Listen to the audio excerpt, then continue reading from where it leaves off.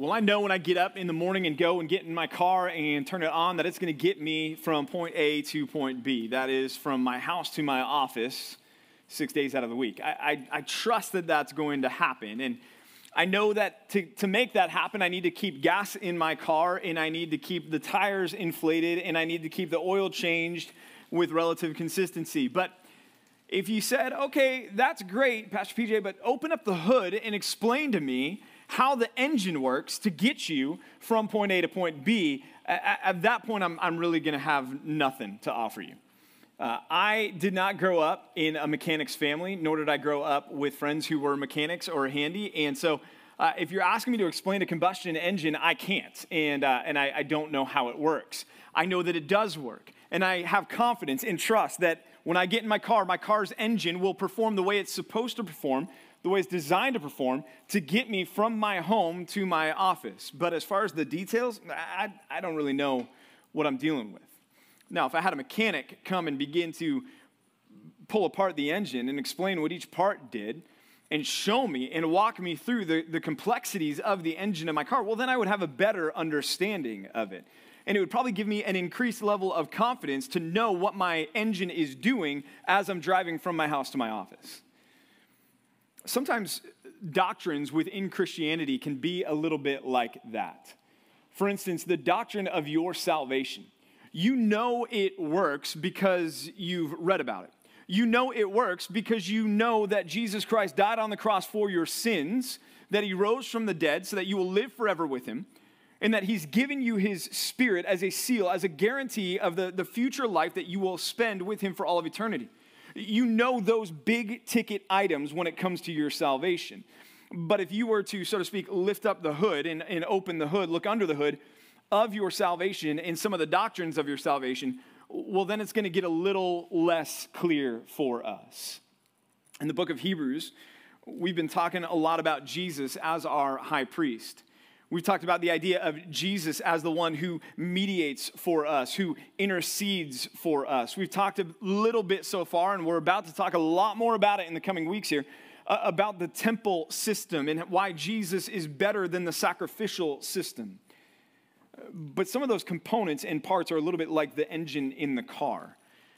We trust that it works, but just don't ask us to explain how or why it works the way that it does. When we come to Hebrews chapter 8, it's going to be like our author is that guide that I wish I had for my car engine that could explain the different components for me. Our author in Hebrews chapter 8 is going to begin to unpack and show us the details and pull it apart in a way that helps us to begin to understand more of the precision elements of our salvation, more of the precision elements, the fine-tuned details of what it means that Jesus is our high priest and why that matters at all, and specifically what it means that he has guaranteed and secured for us, enacted, as the text says for us, a better covenant. So take your Bibles, open them up to Hebrews chapter 8, and as you do, let's just do a little refresher about where we've been so far in this series. Chapters 1 and 2 of the book of Hebrews, we found that Jesus has the better message. That was the opening couple of verses. Long ago, and in many ways and many times, God spoke through our forefathers, right? Through the prophets. But now, he contrasts that. But today, we've got the message from his son, which is the distinctly better message. He also, in chapters 1 and 2, said that Jesus is better than the angels. The angels were the mediators of the law between God and Moses there on Mount Sinai. Well, Jesus is the mediator of a better covenant, even as we're going to talk about in more detail tonight. So he's better than the angels. He's also he's got a better name than anyone else. For to which of the angels, as the writer says, did God ever say, "Today you are my son, I have today begotten you," right? That Jesus has that better name. Chapters 1 and 2. Chapter 3, then, we got into this concept of Jesus and Moses. And the writer's telling these former Jewish readers, hey, look, remember Moses? And they're going, yeah, of course we remember Moses. Well, as great as Moses was, he's saying Jesus is better. In fact, Jesus did what Moses couldn't do because Jesus offers us a better rest. You remember in chapter 3, he was writing and he said, if Joshua had given them the rest that God was really after, then why would he have written about another rest to come at a later time? And so Jesus offers this better rest than Moses or Joshua. That's chapter 3. Chapter 4, then, chapter 5, we begin to be introduced to the concept of Jesus as our better high priest. He's not one that can't sympathize with us, right? But he's been tempted as we are, yet without sin. Therefore, we can draw near to the throne of God because we've got this better high priest in chapter 4 and 5. And then in chapter 6, he pushed pause and he got into the kitchen of his audience, so to speak, and he threw down a little bit with them because he said, look, we've got some problems here. Some of you, you've become dull of hearing.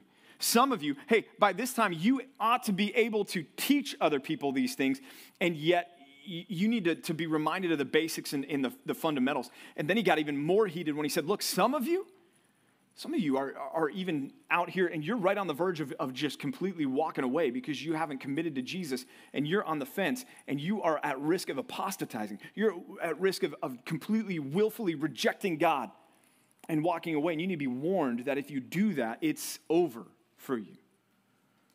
It's in chapter 6, that wake-up call that he gives. But then the back half of chapter 6, he gives that encouragement where he talks about the promises of God and the faithfulness of God to those promises. And he reminds us that if we are in Christ, we can bank on those promises. We can have security and surety in our standing with Christ because we've got the anchor of our soul that's gone behind the veil, behind the curtain. Again, some of that temple language that seems like some of the components in the engine. Like, okay, what's he talking about here? And then in chapter 7, as we looked at last week together, you've got Jesus is of a better priestly line. He's better than the Levitical priest because he's a priest after the order of this funny guy that we don't really understand a whole lot about, this guy Melchizedek. And Jesus comes after his order. So this is where we've been in the book of Hebrews so far. And the emphasis, the theme of the book of Hebrews is Jesus is what? Better.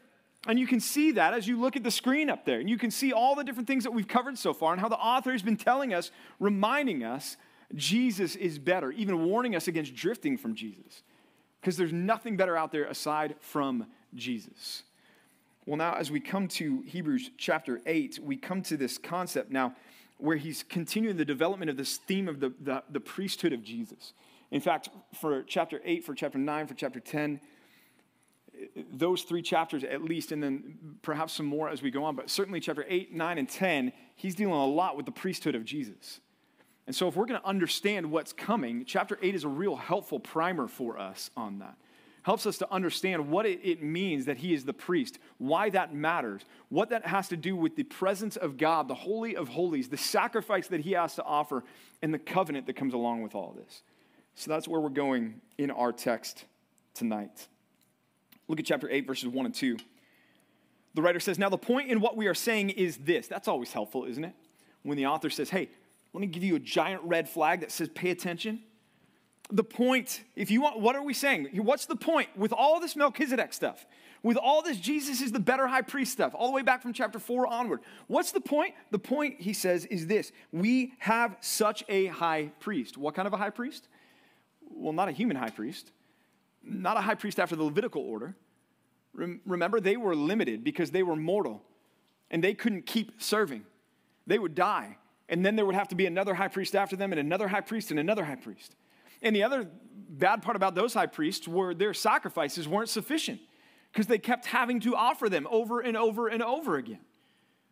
But the author's saying, no, the point is this. We have such a high priest. We have a better high priest. We have a high priest after the order of Melchizedek. One, he goes on to say, who is seated at the right hand of the throne of the majesty in heaven. Where is Jesus right now, y'all?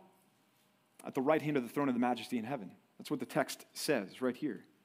That's where Jesus is. Psalm 110 says, waiting until his enemies should be made a footstool for his feet. But Jesus is not in our hearts right now, y'all. I hate to disappoint you. You've got the Spirit of God dwelling within you, but Jesus himself is at the right hand of the throne of the majesty on high, as we're reading right here. Verse 2, a minister in the holy places. Well, a minister is one who serves others. So how is Christ a minister right now at the right hand of the throne of the majesty on high?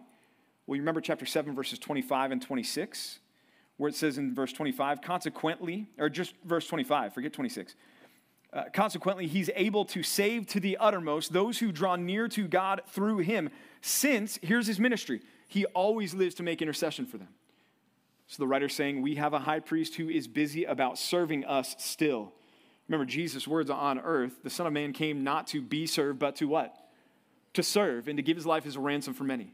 Well, he's given his life as a ransom for many, but he's still serving us through interceding for us in the presence of God the Father, a minister in the holy places, in the true tent that the Lord has set up, not man. It's an interesting concept, the true tent. What would have come to mind for his audience and what should come to mind for us is the concept of the tabernacle. The tabernacle in the Old Testament was the temporary dwelling place of the Ark of the Covenant, and above the Ark of the Covenant, on the lid of the Ark of the Covenant, was what was known as the mercy seat. And the mercy seat was the place wherein God's glory would descend to meet with Moses, to speak with Moses from within the tabernacle in what came to be known as the most holy place. And it was the most holy place because it was the place where God's glory resided. And so now the author is saying Jesus is in as the high priest. He's in the most holy place. But notice it's the true tent that the Lord set up, not men. Well, the tabernacle eventually turned into this behind me, and that's the temple. And what you see there up on the drawing is you see at the front part there on your right is the entrance to the temple. And you've got some different elements of the worship, the Old Testament cultic sacrificial system that was there in the entryway. But then you've got this divider, this giant wall, and in between the wall is the veil. And then on the other side of that is the Holy of Holies. And just even in that front part, that part to the right here for you, that part, only the Levitical priests were allowed into that area. But then beyond that veil, in the Holy of Holies, where the Ark of the Covenant rested between those two gigantic angelic creatures up there, that was where the glory of God had temporarily taken up residence with the people of Israel. In fact, if you're doing the DBR with us right now, we're reading in Ezekiel, and tomorrow I think you're going to read Ezekiel chapter 10, where God, in his judgment against the sinfulness of Israel, he very plainly illustrates vividly and literally the glory of God departing from the temple, okay? But during the time of Moses and the priesthood and David and the kings and everything, this was the way that God dwelt with his people, separated from them in this tent that became the temple that is the Holy of Holies, the most holy place. And whereas you and I can walk in here and you can walk over into our main worship center and you can walk up on stage and stand behind the pulpit and nothing's going to happen to you, if you were to walk into the temple in an unworthy manner, and certainly if you were to walk into the Holy of Holies without being the high priest on the one day a year he was allowed to enter in there, you would die. There's a lot of background to what we're driving at here because the author is painting this picture of Jesus now in the Holy of Holies. Let's talk about this place a little bit more. Exodus chapter 25. Exodus chapter 25, verses 20 through 22.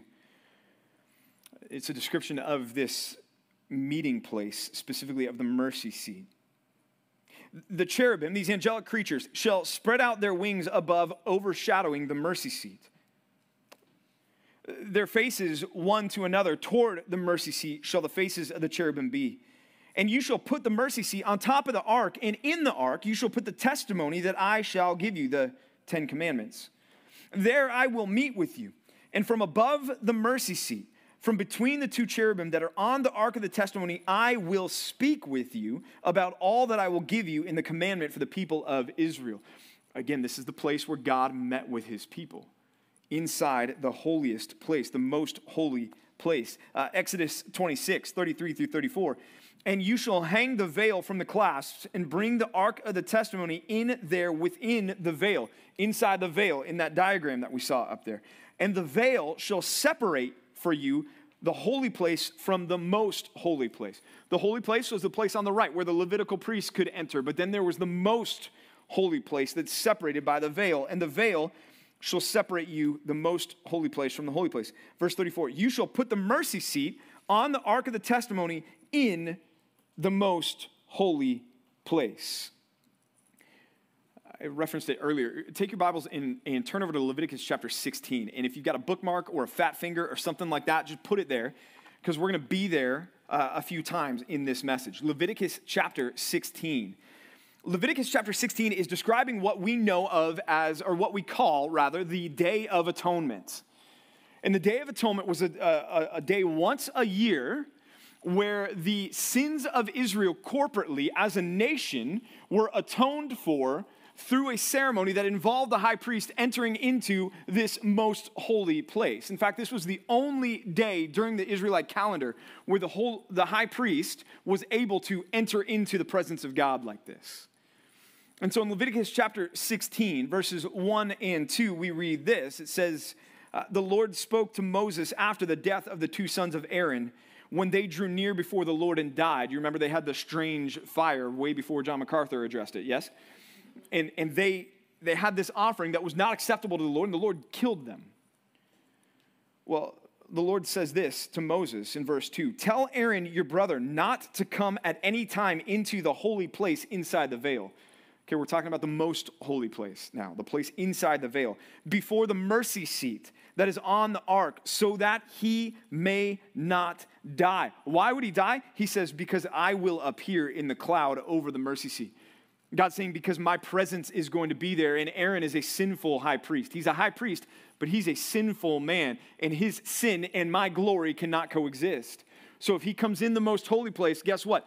Aaron's dead. So God is warning Moses to tell him, hey, warn him not just to walk in here flippantly. But then there was this day when he was allowed to. Look at verse 6 of Leviticus 16.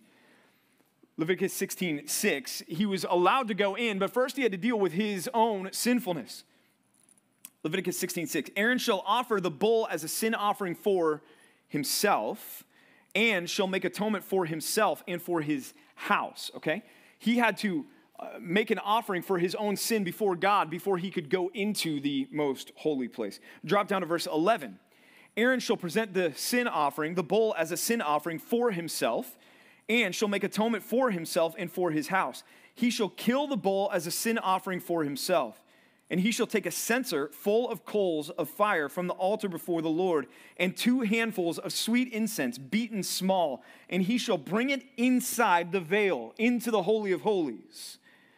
And he shall put the incense on the fire before the Lord, that the cloud of the incense may cover the mercy seat that is over the testimony, so that he does not die. This is all to make sure that Aaron is able to be in the presence of God just for a moment, just temporarily, to atone for his sins so that he may not die. Verse 14, he shall take some of the blood of the bull and sprinkle it with his finger on the front of the mercy seat on the east side. And on the front of the mercy seat, he shall sprinkle some of the blood with his finger 7 times. Then he shall kill the goat of the sin offering that is for the people and bring its blood inside the veil, again, into the Holy of Holies, and do with its blood as he did with the blood of the bull, sprinkling it over the mercy seat and in front of the mercy seat. Okay, you see why this is a bit like a car engine all of a sudden? We're like, okay, what? What I want you to get here is that in the Old Testament tabernacle and in the temple, and even during the era of Jesus here, there's this concept of the Holy of Holies. That is a place where God's glory resided, and it was completely separated from mankind. Okay? So the high priest could go in there to represent the people, but he could only go in there to represent the people once a year. 1 day a year. And that not even for the full day. And when he went in there, he had to go in there admitting, acknowledging, confessing his own guilt and imperfection. And he had to bring an offering for himself before he could bring an offering for the people that he represented. Now back in Hebrews chapter 8, verses 1 and 2, it says that Jesus is our high priest who is seated at the right hand of the throne of the majesty in heaven. Okay. Y'all, this scene in Hebrews 8, 1 and 2, this is the greatest holy of holies that there ever has been. The right hand of the majesty of God. And here is Jesus, our high priest, who is there in this greater sanctuary, the true tent, not that hands built, but that God set up. Jesus is in the the true paradigm of the Holy of Holies, in the very presence of God, the permanent residence of God. He is before him. And notice, he is not sprinkling blood. He is not bringing incense. He is not cowering in fear. Where is he? He is seated, which represents what? Completion, finished work. If there's one thing that an Old Testament high priest never would have done in the Holy of Holies, it would be to sit down. He was there to work on behalf of the people. He was not there to bask in the glory of God. He was there fearfully, reverentially, to do his job. Jesus is seated at the right hand of the Father in the true tent, this greater sanctuary that he's in. Again, a reminder of the superior priesthood of Jesus. Because look at verse 4 of Hebrews chapter 8. Now, if he were on earth, Jesus that is, he would not be a priest at all, since there are priests who offer gifts according to the law. He's saying, if we look at the Levitical law, Jesus is not a priest. Because Jesus comes from the tribe of what? Judah, and the priests come from the tribe of Levi. So from the law standard, Jesus doesn't qualify as a priest on earth. But in heaven, in the greater sanctuary, the greater Holy of Holies, Jesus absolutely qualifies as the priest because he's a priest after the order of Melchizedek, a priest after a different order. And now he's there, he's seated, he's interceding, he's the minister for us, always living to make intercession for us in that place. And he's able to stay there. Why? Well, we don't have a high priest who's unable to sympathize with our weaknesses, but one who has been tempted in every respect as we are, yet without what? Sin. And that's why our high priest is seated at the right hand of the majesty in the greatest of all holy of holies. So as you think about the mechanics of your salvation, understand first tonight that there is a superiority of Jesus' sanctuary. That is, he is your high priest. He's not going into a temple built by human hands.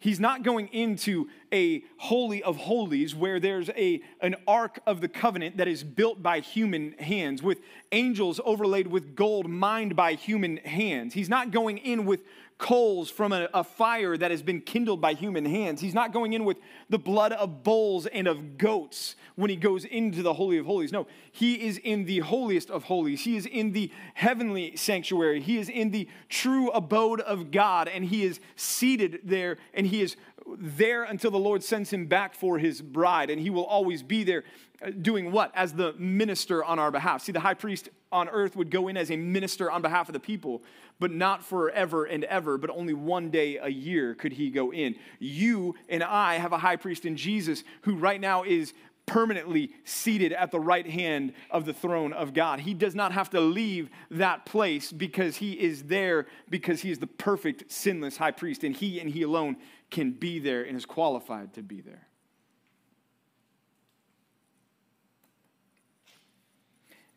This introduces this contrast between the earthly and the heavenly that's going to be developed more a little bit in this chapter, but also in chapter 9. But again, think back to this image here of the tabernacle, or of the temple, and the separation that's created here. And now look at chapter 8, verse 5. I know I skipped verse 3. I'll come back to verse 3. So if you're wondering, I'll come back. Don't worry. Your OCD itch will be scratched. Look at verse 5. He's talking again about the contrast between Jesus as a priest of a different order and the earthly priests that served according to the law, because he says this in verse 5, these earthly priests, they serve a copy and shadow of the heavenly things. For when Moses was about to erect the tent, the tabernacle, he was instructed by God, saying, see that you make everything according to the pattern that was shown to you on the mountain. Okay, so here you have Moses constructing this split here, because this was not as ornate, but there was a similar division in the tabernacle as to what we find in the temple.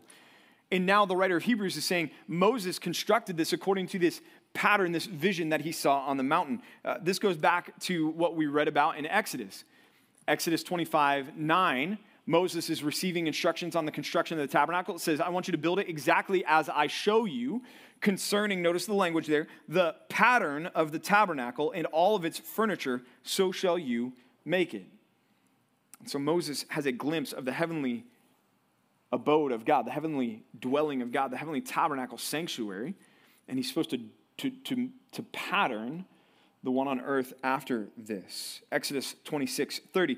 Then you shall erect the tabernacle according to the plan for it that you were shown on the mountain. Again, shown a picture, an image, a model, a concept of what he was supposed to go and construct. Exodus 27:8. You shall make it hollow with boards as it has been shown to you on the mountain, so shall it be made. And now here in verse 5, our writer calls them a shadow or a copy. All of these things about the tabernacle, all of these things about the temple, they were all meant to point to a greater reality. And that greater reality is the actual heavenly sanctuary and the dwelling place of God where Jesus is right now seated at the right hand of the throne of the majesty. The better sanctuary. But just like the high priests of old, there is a similarity between Jesus and them. That's where verse 3 comes in. Back up with your eyes to verse 3. He says, for every high priest is appointed to offer gifts and sacrifices. Thus it is necessary for this priest, Jesus, also to have something to offer. Again, the Levitical priests, they couldn't just come into the temple with nothing to offer. Their job was to bring a sacrifice so that God's wrath would be averted and diverted from his people. Something that would take the place on the behalf of the people. And these sacrifices there were part of what's known as the Mosaic covenant. The Mosaic covenant, we find it in the book of Exodus, again, Exodus chapter 19, verses 4 through 6. You yourselves have seen what I did to the Egyptians, God says, how I bore you on eagle's wings and brought you to myself. Now, therefore, if you will indeed obey my voice and keep my covenant, you shall be my treasured possession among all the peoples. For all the earth is mine, and you shall be to me a kingdom of priests and a holy nation. These are the words you shall speak to the people of Israel. Verse 7. So Moses came and called all the elders of the people and set before them all these words that the Lord had commanded him. And all the people answered together and said, all the Lord has spoken, we will do. And Moses reported the words of the people to the Lord. A covenant is it's a relationship between two people. And there are stipulations for that relationship. So God is making the covenant with his people, the Mosaic covenant, where he's saying, look, if you want to be my people and want me to be your God, here's my rules and regulations. Here's the law that I'm commanding you today to keep. And the people there in Exodus 19 say, hey, you know what? We're good. We'll do that. In fact, they double down in Exodus chapter 24, verse 7. Then he took the book of the covenant, Moses did, and read it in the hearing of the people. And they said, again, all that the Lord has spoken, we will do, and we will be obedient. Okay, how'd that work out for Israel? If you know anything about the Old Testament, there's a reason there's a New Testament. And it's not because they got this right. It didn't work out well for them. They failed to keep all of the words of the covenant. Just as you and I have failed to keep all of the words of the covenant. They couldn't do it. And the Lord knew that when he gave the covenant. And that's one of the reasons why he provided, again, back in Leviticus, I told you we're going to be there, Leviticus 16 again. That's one of the reasons why he provided a way to atone for their sins, for an offering to be brought on the Day of Atonement into the Holy of Holies, to atone for the guilt and the sins of the people of Israel. Look at verse 15 of Leviticus 16. It says this, then he, the high priest, shall kill the goat of the sin offering that is for the people and bring its blood inside the veil into the Holy of Holies and do with its blood as he did with the blood of the bull, sprinkling it over the mercy seat where the glory of God hovered above and in front of the mercy seat. Thus, verse 16, he shall make atonement for the holy place. He shall satisfy God's wrath against the people, against the holy place, because of notice the language, the uncleanness of the people of Israel, and because of their transgressions and all their sins. That's why this offering needed to be offered. And so he shall do for the tent of meeting, which dwells with them in the midst of their uncleanness. No one may be in the tent of meeting. Notice the separation here. No one can be in the tent of meeting from the time he enters to make atonement in the holy place until he comes out and has made atonement for himself and for his house and for all the assembly of Israel. Then he shall go out to the altar that is before the Lord and make atonement for it and shall take some of the blood of the bull and of blood of the goat and put it on the horns of the altar all around. And he shall sprinkle some of the blood on it with his finger 7 times and cleanse it and consecrate it from the uncleanness of the people of Israel. And when he's made an end of the atoning for the holy place and the tent of meeting and the altar, then he shall present the live goat. And Aaron shall lay both his hands on the head of the live goat and confess over it all the iniquities of the people of Israel and all their transgressions, all their sins. And he shall put them on the head of the goat and send it away into the wilderness by the hand of a man who is in readiness. And the goat shall bear their iniquities on itself to a remote area, and he shall let the goat go free in the wilderness. The picture that God provides through this ceremony. There's nothing magical about the goats, okay? It's a symbol of God's grace and forgiveness at work with his people to remove their sins from them. That's why the sins are confessed over the head of this goat, and then the goat is sent out into the wilderness and let go so that it would never come back again, so that it was this picture for the people of Israel. Our sins are expiated, is the word in theology. They're removed from us, and God's wrath is satisfied, propitiated against our sins. Our sins have been atoned for. Because again, the stipulation was there. You want a relationship with me, God said? You need to obey. Israel said, awesome, we'll obey everything. Did not take long for them to fail on that. And yet God, in his mercy and his grace, provided a way through a sacrifice, this concept of the Day of Atonement, for their sins to be forgiven. So now we come to Jesus. Now he is our high priest, entering into the Holy of Holies. And just like those high priests of old had to bring a sacrifice with them for the sins of the people and for himself, Jesus enters not with a sacrifice for his own sins because he had none. But still, Jesus has to enter into the Holy of Holies with a sacrifice for our sins, the sins of the people. That's what he's saying in verse 3 of chapter 8. Just as the Old Testament high priest had to have a sacrifice, so too this priest. He also must have a sacrifice. And we find that sacrifice described for us in Hebrews chapter 9, verses 11 and 12.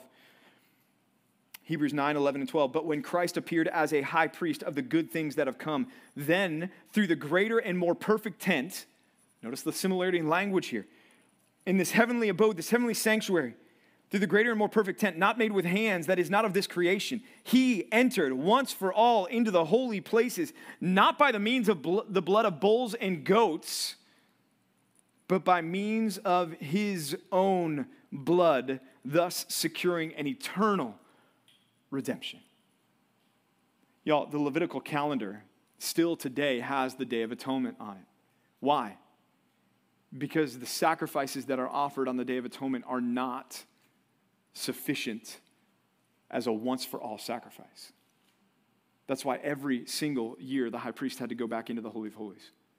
Again, that's why every single year the goat and the two goats had to be brought one sacrifice, the blood shed, because the wages of sin is death. And this goat dies for the sins of the people. And then the other goat has the sins of the people laid on its head, and it's sent out into the wilderness. But every year they had to do that. Why? Because there was nothing that was lasting about this. They had to always be going through this process, again, as a shadow, as a foreshadowing of the ultimate sacrifice that would come when Jesus on the cross became both the goat that was the sin offering and the goat that was the one that carried our sins away. See, the Old Testament sacrificial system with the Day of Atonement and the high priest was anticipating what we're finding and reading about with Jesus here in Hebrews chapter 8. He had to bring a sacrifice, just like the Old Testament priest had to bring. But here's the thing, Jesus' sacrifice was better. Point number 2 tonight, recognize the superiority of Jesus' sacrifice. It's not a goat, it's not a bull, it's not a calf, and it's not something that he's got to do over and over and over and over again. It's done. That's why he's seated. He's finished on the cross. It is done. Tetelestai. It is finished. It's over. Once for all, he's done it. The sacrifice that Jesus offers is better. Because why? Because he's the better high priest. Y'all, he's in a better sanctuary, a better holy of holies, and he's there because of a better sacrifice, and that is the sacrifice of his own blood, the blood that forgives our sins and cleanses them from us.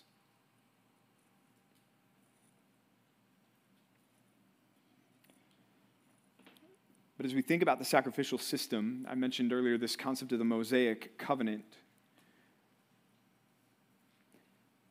Jesus offers his own sacrifice, but I already told you he wasn't part of the Levitical priesthood or the Levitical law, so he must not have been fulfilling part of the Mosaic covenant with his sacrifice, or enacting the Mosaic covenant, rather, with his sacrifice. And that's true. He was enacting a different covenant with his sacrifice. His sacrifice was not about the law of the Old Testament. It was about the anticipation of the new covenant that he talks about here, and that's where our author goes next in Hebrews chapter 8, verse 6. But as it is, Christ has obtained a ministry that is much more excellent than the old, as the covenant he mediates is better, since it is enacted on better promises. Okay, the mediator of the old covenant, the Mosaic covenant, the law was who? Was Moses. Well, we've already established Jesus is better than Moses. So the covenant that Jesus enacts, that Jesus mediates for us, is better than the Mosaic covenant. It's got better promises. Well, what then were the promises of the Old Testament, so we can understand why the better promises of the new covenant are better? Deuteronomy 28, 1 through 2 says this, and if you've faithfully obey the voice of the Lord your God, being careful to do all the commandments that I command you today, the Lord your God will set you high above all the nations of the earth. And all these blessings that he goes through right after this shall come upon you and overtake you if you obey the voice of the Lord your God. So the promises of the Mosaic covenant were blessings for obedience. Israel, you want to be blessed by God? Obey God. Okay? Because the flip side, the other promise on the negative side with the Old Testament covenant, with the Mosaic covenant, was this in verse 15. But if you will not obey the voice of the Lord your God, or be careful to do all his commandments and his statutes that I command you today, then all these curses that he then goes on to elaborate shall come upon you and overtake you. And again, to go back to our daily Bible reading, we're in the book of Ezekiel as Ezekiel is watching all of this come to fruition. Because the Israelites had gone after other gods. They had set up an Asherah pole, an idol to the god of fertility in the temple courts. Inside the temple itself was a false god, the idol of jealousy, as you read about in Ezekiel today.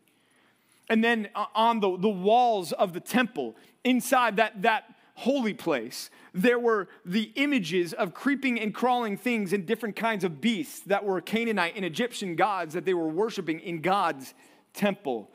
And then you saw in the court there where in Joel you've got the elders of Israel weeping and repenting over the sinfulness eventually because they get it. Well, in Ezekiel, in his vision that he sees, there's not elders weeping, there's women who are weeping, but they're weeping over the death of this false god of agriculture that was mourned every year during the time of the harvest by the Babylonian and Assyrian people. God was done with them because they had forsaken him. And so he brings his wrath upon the city that bears his name, the city of God. He brings his wrath against Jerusalem. So we've been reading about this, seeing this. These are the promises of the old covenant. But the problem is the old covenant had a fault. Look at verse 7. If that first covenant had been faultless, there would have been no occasion to look for a second.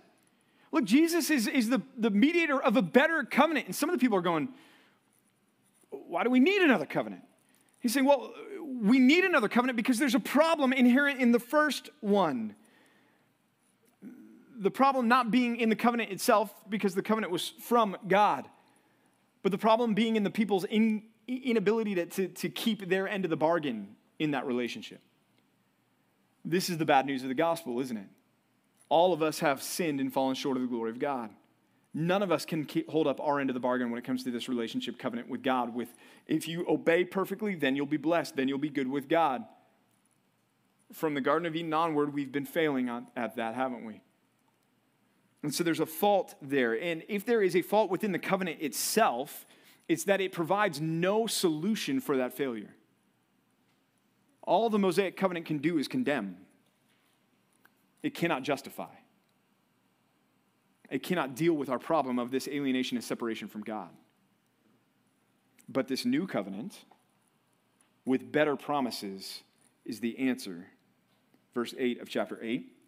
For he finds fault with them when he says, behold, the days are coming, declares the Lord, when I will establish a new covenant within the house of Israel and with the house of Judah, not like the covenant that I made with their fathers on the day when I took them by the hand to bring them out of the land of Egypt. Why? Because they did not continue in my covenant. That covenant was faulty because they couldn't do it. They couldn't obey. And so I showed no concern for them, declares the Lord. See, the reason why this covenant is better is because it's not going to be based on our performance. It's not going to be based on our performance. Jesus is here with a new covenant that's not based on our performance, but as we'll find out, based on his performance for us. Our final point tonight, recognize the superiority of that covenant. Superiority not only of the worship, the sanctuary that he dwells in right now, seated at the right hand of God. The Holy of Holies where he is better than any other Holy of Holies. And his sacrifice that opened the door for him there is better than any other sacrifice. And the covenant that was brought by that sacrifice is so much better than any other covenant. The new covenant actually doesn't first appear in the New Testament, but it first appears where? In the Old Testament, in the book of Jeremiah, chapter 31. In Jeremiah chapter 31, verses 3 through 4, we read this: for this is the covenant that I will make with the house of Israel. Now, contextually, remember what's going on in Jeremiah. Jeremiah is anticipating and even witnessing the early stages of what comes to final fulfillment and fruition with the time of Ezekiel. He's seeing the exiles being carried off to Babylon. He's seeing the destruction of God's people. He's seeing the judgment, the curses for their failure at keeping the Mosaic covenant. And in the midst of witnessing all that, he gives a hope of a future new covenant. For this is the covenant that I will make with the house of Israel after those days, declares the Lord. I will put my law within them, and I will write it on their hearts, and I will be their God, and they shall be my people. And no longer shall each one teach his neighbor and his brother, saying, know the Lord, for they shall all know me, from the least of them to the greatest, declares the Lord. For I will forgive their iniquity and remember their sin no more. Where's the stipulation on us with the new covenant? It's not there. Notice, it's not if you do this, then I will do this. The new covenant is enacted as God enters in a one-way participation with us. He says, this is what I'm going to do with the new covenant. Here are the blessings that I will bring for this new covenant. And our writer in Hebrews 8, 10 through 12 quotes this new covenant. It's the same as what you see up on the screen behind me. Here's it from Hebrews. You can read along with it on the screen behind me if you want, from Jeremiah. Hebrews 8, 10 through 12. For this is the covenant that I will make with the house of Israel after those days, declares the Lord. I will put my laws into their minds and write them on their hearts, and I will be their God. They shall be my people, and they shall not teach each one his neighbor and each one his brother, saying, know the Lord, for they shall all know me, from the least of them to the greatest. For I will be merciful toward their iniquities, and I will remember their sins no more. The writer of Hebrews saying Jesus has inaugurated this covenant, that his sacrifice, that his work on our behalf, that his being in the holiest of holies, seated at the right hand of the throne of the majesty, has enacted this covenant for us, inaugurated this covenant for us. And notice the elements here. What are the better promises here? Right away, he says, I will put my laws into their minds and write them on their hearts. See, in Christ, before Christ, we are only inclined to what? Evil. And that is what we are bent on all the day long. That's why even our good deeds are considered as filthy rags before God. Because all we are is prone towards and inclined towards evil. We cannot choose good before Christ. But in Christ, we are now able to not only choose good, but to obey where previously our hearts were only inclined to evil. Now they've got the law of God inscribed upon them, and it's written on our minds and in our hearts, suggesting a natural inclination to obey God, right? The new creation that we are as a result of God's work in us through Christ. Now we have a natural inclination to desire to obey God, to grow in Christ likeness. Our default now trends towards God and away from the flesh, whereas prior to Christ, our default was towards the flesh and away from God.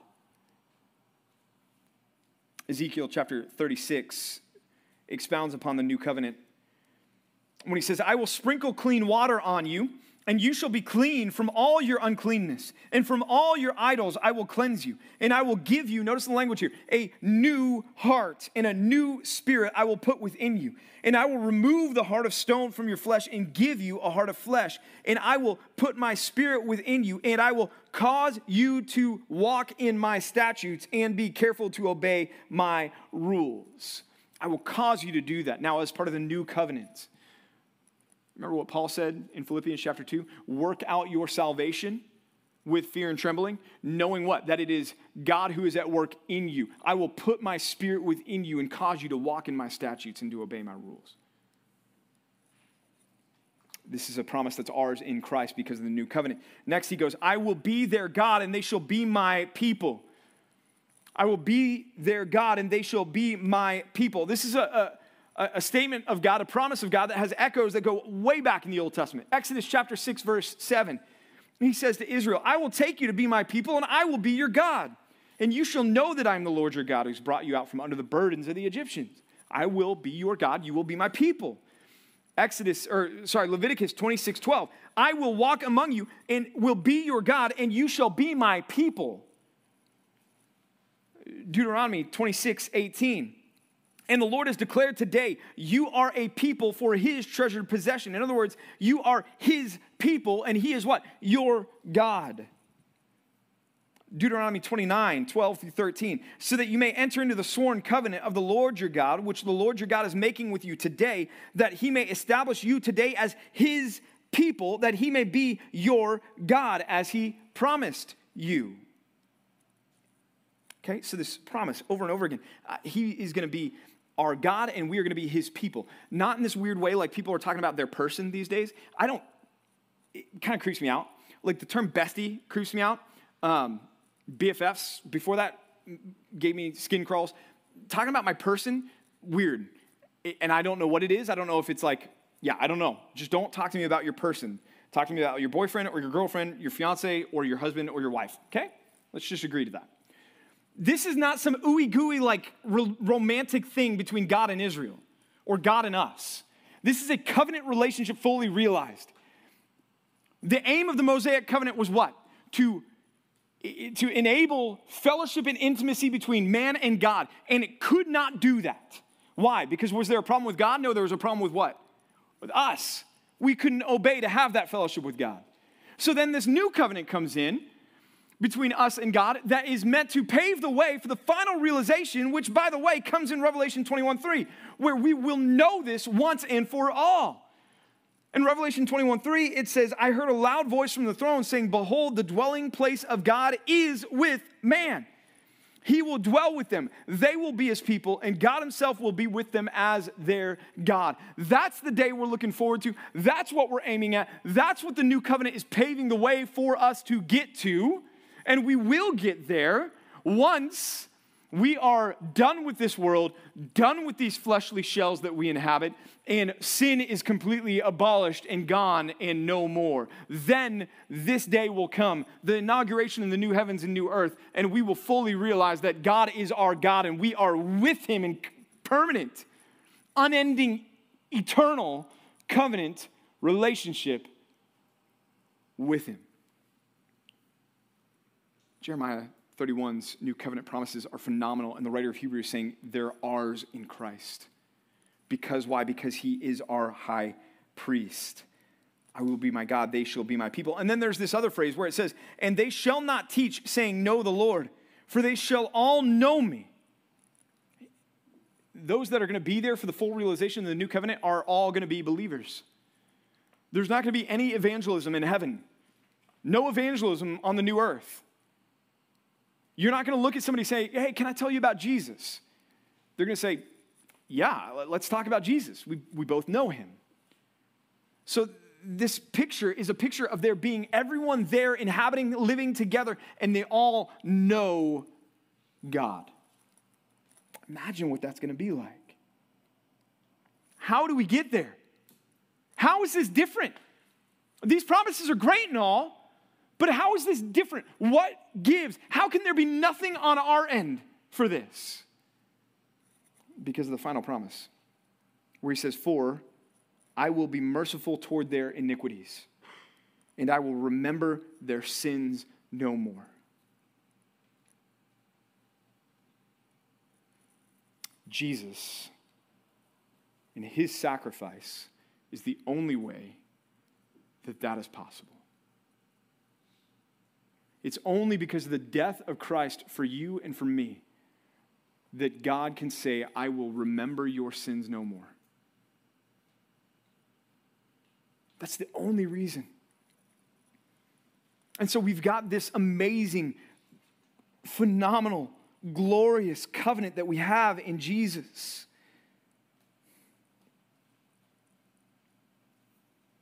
And our passage ends by saying this: in speaking of this new covenant, he makes the first one obsolete, in other words, outdated. We no longer abide by the same rules and regulations. It's no longer, hey, if you obey, then you're good. If you don't obey, then you're going to be cursed. And what is becoming obsolete and growing old is ready to vanish away.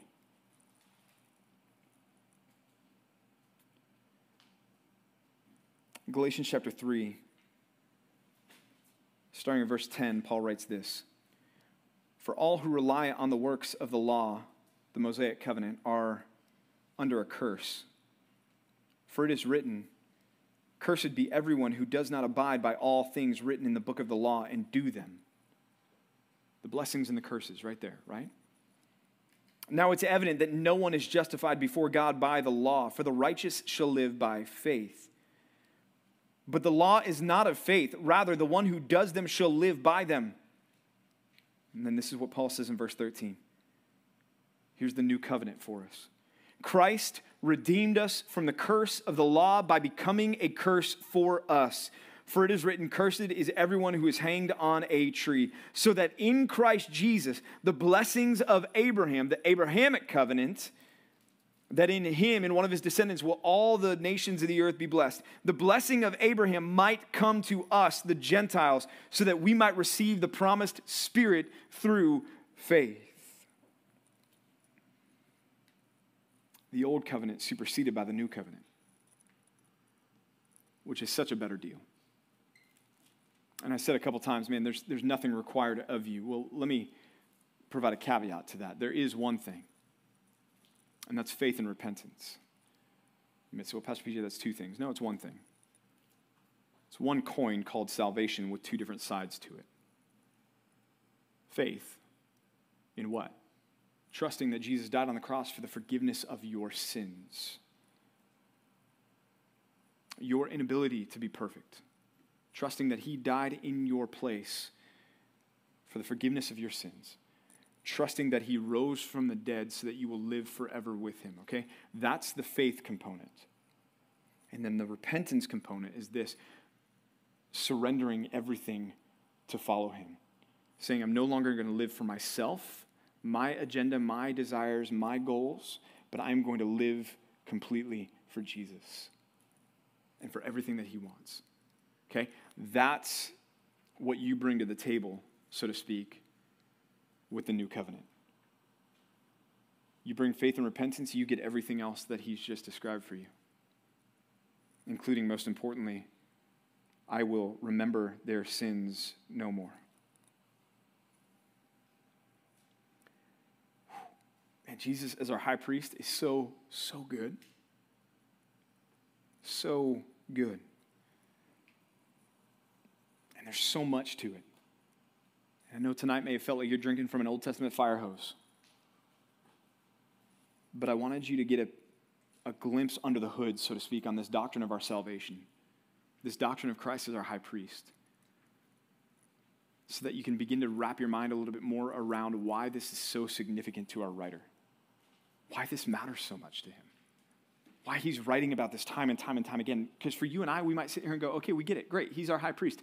Before the throne of God above, I have a strong and perfect plea, a great high priest whose name is love. We sing about it. We get it. Clearly we get it. Come on, let's move on. And when we begin to really pull back the curtain on what that means, no pun intended on that, by the way, it's phenomenal what that means.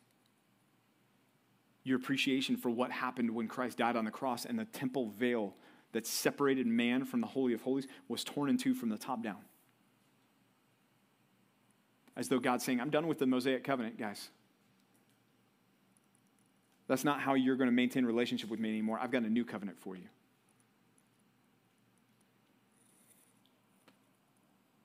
Let's pray.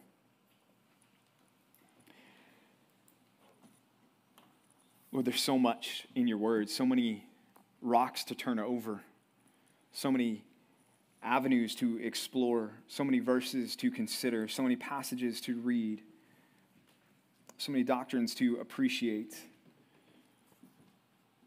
God, help us not to be content with just the surface, but to say, I want to know more. I want to learn more. I want to dig deeper. I want to appreciate even more than I do right now. God, give us a hunger that is not content to just say, yeah, that's great that you're my high priest. That's great that you saved me from my sins. That's great that you remember my sins no more. That's great that there's a new covenant. But Lord, give us a sense of awe and wonder about that. And keep that fresh in our minds, God, so that we never grow complacent, that we never sit here and go, yeah, this is old news. What's next? There's nothing next. There's nothing better than this. There's nothing better than this. The fact that Jesus right now, Father, right now, as we sit here tonight, Jesus is at your right hand, living to make intercession for us, that he is that minister for us right now. And if he weren't, God, then we would be dead in our sins.